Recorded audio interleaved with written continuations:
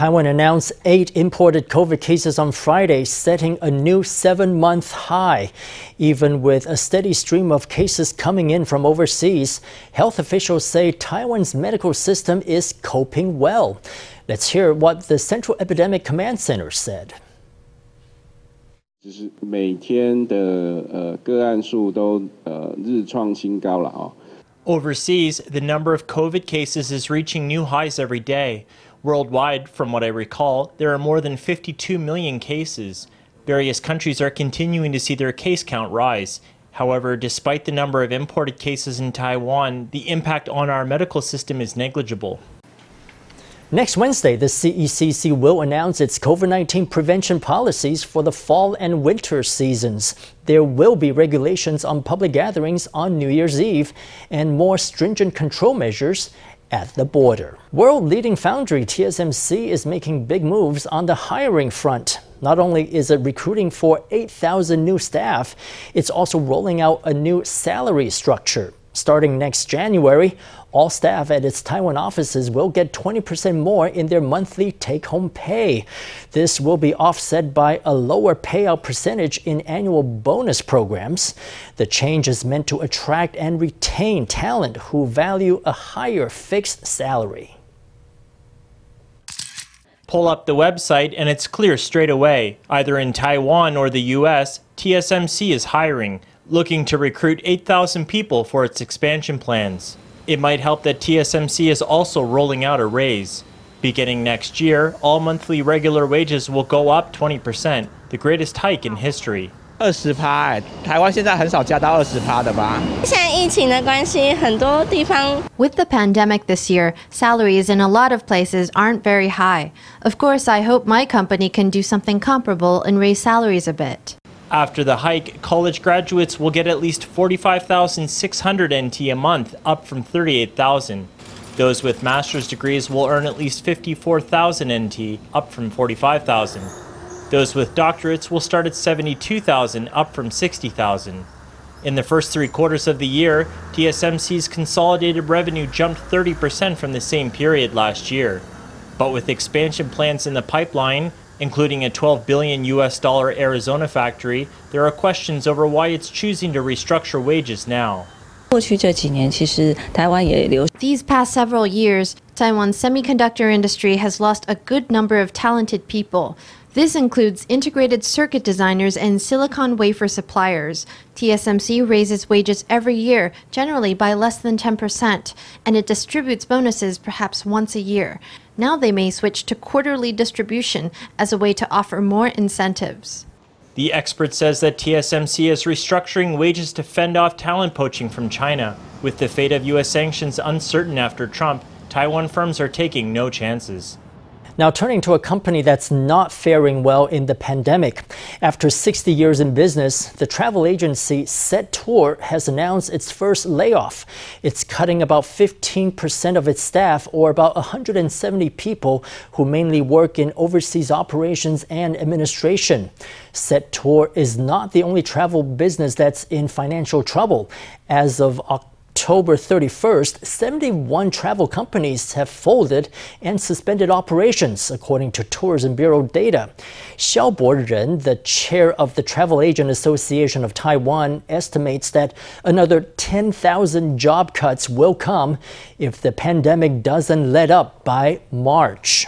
A pharmaceutical giant has paired with Donghai University to launch a mobile van in the trendy Taipei shopping district of Xinyi. The pharmacy offers fun health tests and personalized advice to passersby. They say that ailments like high blood pressure are growing among young people and that it's never too soon to take care of your health. A volunteer puts on gloves and follows the on-screen movements. This program recreates a complete workout routine and tests the subject's strength and coordination.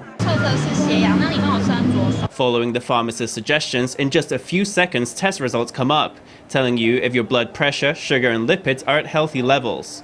The dietitian can then give you some suggestions. You can take the test for free and find out your health status, as well as receive a drink. I'm quite badly coordinated. I sit in the office too much. With our stressful 21st century lives, high blood pressure, sugar and cholesterol, along with diabetes and obesity, are becoming more common among younger people. They're a risk for people in their 30s, not just over 40. Donghai University launched this mobile pharmacy in Taipei Xinyi district with a well-known pharmaceutical chain, offering convenient health checks for shoppers. At first, you don't realize you have high blood pressure, sugar, or lipids. If you take care of it early, it can really help your prognosis. We decided to bring the van out early in Xinyi to alert younger people to the importance of these diseases. Amid the pandemic, many people are taking a closer look at their health. Pharmacists warn some ailments like deteriorating eyesight are becoming more and more common among young people. The message is, treat yourself with care. The 4-day Formosa Railroad Bento Festival kicked off on Friday with a showcase of unique boxed meals from Taiwan, Japan, Switzerland, and France. This annual festival held by the Taiwan Railways Administration has always been popular, but in the year of COVID, it's expected to attract a record crowd as it offers the locals a taste of international travel. Crowds gather en masse, forming queues that wrap around Taipei Main Station's main lobby.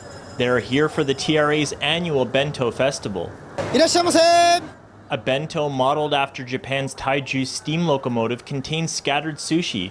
Another contains rice and Japanese-style fried chicken. To experience this taste of Japan, some people came to line up as early as 4 a.m.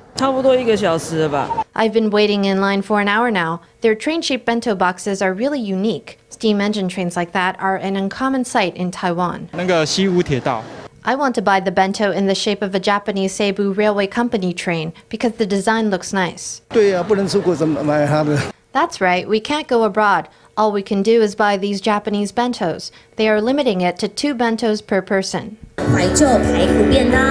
Supplies ran out fast, but those who missed out still got a visual treat in the form of a bento catwalk.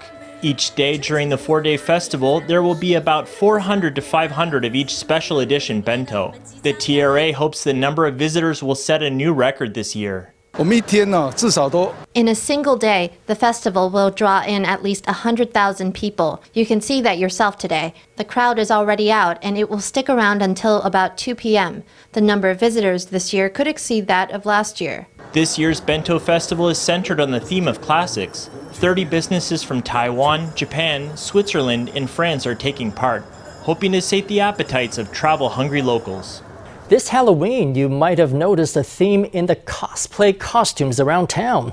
The latest film to come out of manga franchise Demon Slayer, Kimetsu no Yaiba, has taken Taiwan by storm.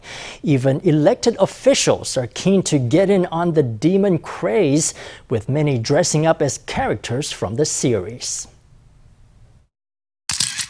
A black kimono and a bamboo tube to chew. Is this DPP lawmaker Lin Chuyin or Nezuko from Demon Slayer? Here's Nezuko again at a Halloween parade, played by Hsinchu City Councilor Li Yanhui. This post from Taipei City Councilor Xu Shuhua shows her as a demon hunter from the same manga, Kanao. I think there are lots and lots of demons in society, actually, in our hearts. Now I've launched the idea, maybe there is a need for me to play a role like that. If that's true, I might find some time to do that along with Lai Pingyu or Zheng Yunpeng. Xu was referring to DPP lawmakers, among whom Lai is famous for her cosplay skills. Demon Slayer is all the rage, even bigger than 90s classics like Crayon Shin-chan and Slam Dunk. Many councilors and lawmakers would like to call themselves the real Nezuko.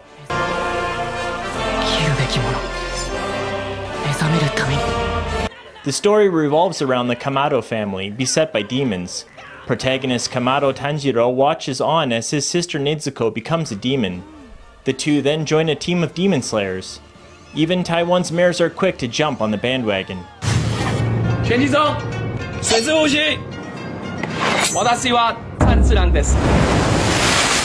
Weak on head, sword in hand.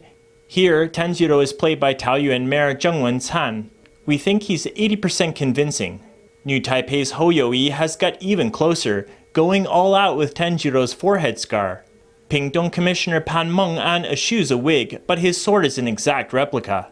Meanwhile, going for another demon slayer, Tomioka Giyu, DPP lawmaker Zheng Yunpeng found himself mistaken for Snape from Harry Potter.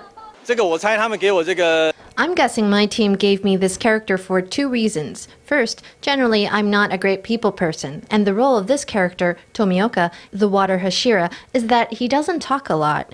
Secondly, I guess it's a little bit of a geography lesson, because there's a station in Taoyuan with the same characters as his name, Fugang Station. It looks like there's a Kimetsu character for everyone. After all, demons are in all of us, and Halloween's the time to air them. A teenager has founded a successful company offering baggage carrying services for would-be mountain climbers. Hiking is big business in Taiwan, but not everyone can handle the rigors of the exercise and lug all their baggage up the trail. That's where Chen Yanyu and his team of mountain guides come in. The business is being held up as a financially viable model for young would-be entrepreneurs.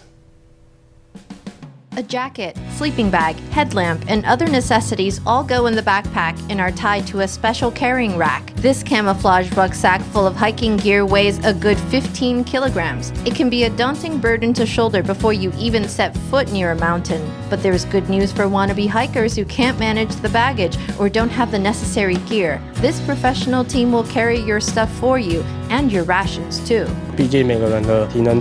After all, everyone's different in terms of their physical abilities or many other factors. We want to provide a service that suits their needs as closely as possible. We go and buy the food the day before or a few days before, and then put it in a camping cold box to carry the next day. The team can carry up to 15 kilograms a person. Team leader Chen Yanyu is just 19 years old. A lover of mountain climbing and photography, he founded the company last year. His services as a mountain guide and baggage bearer have met an enthusiastic audience.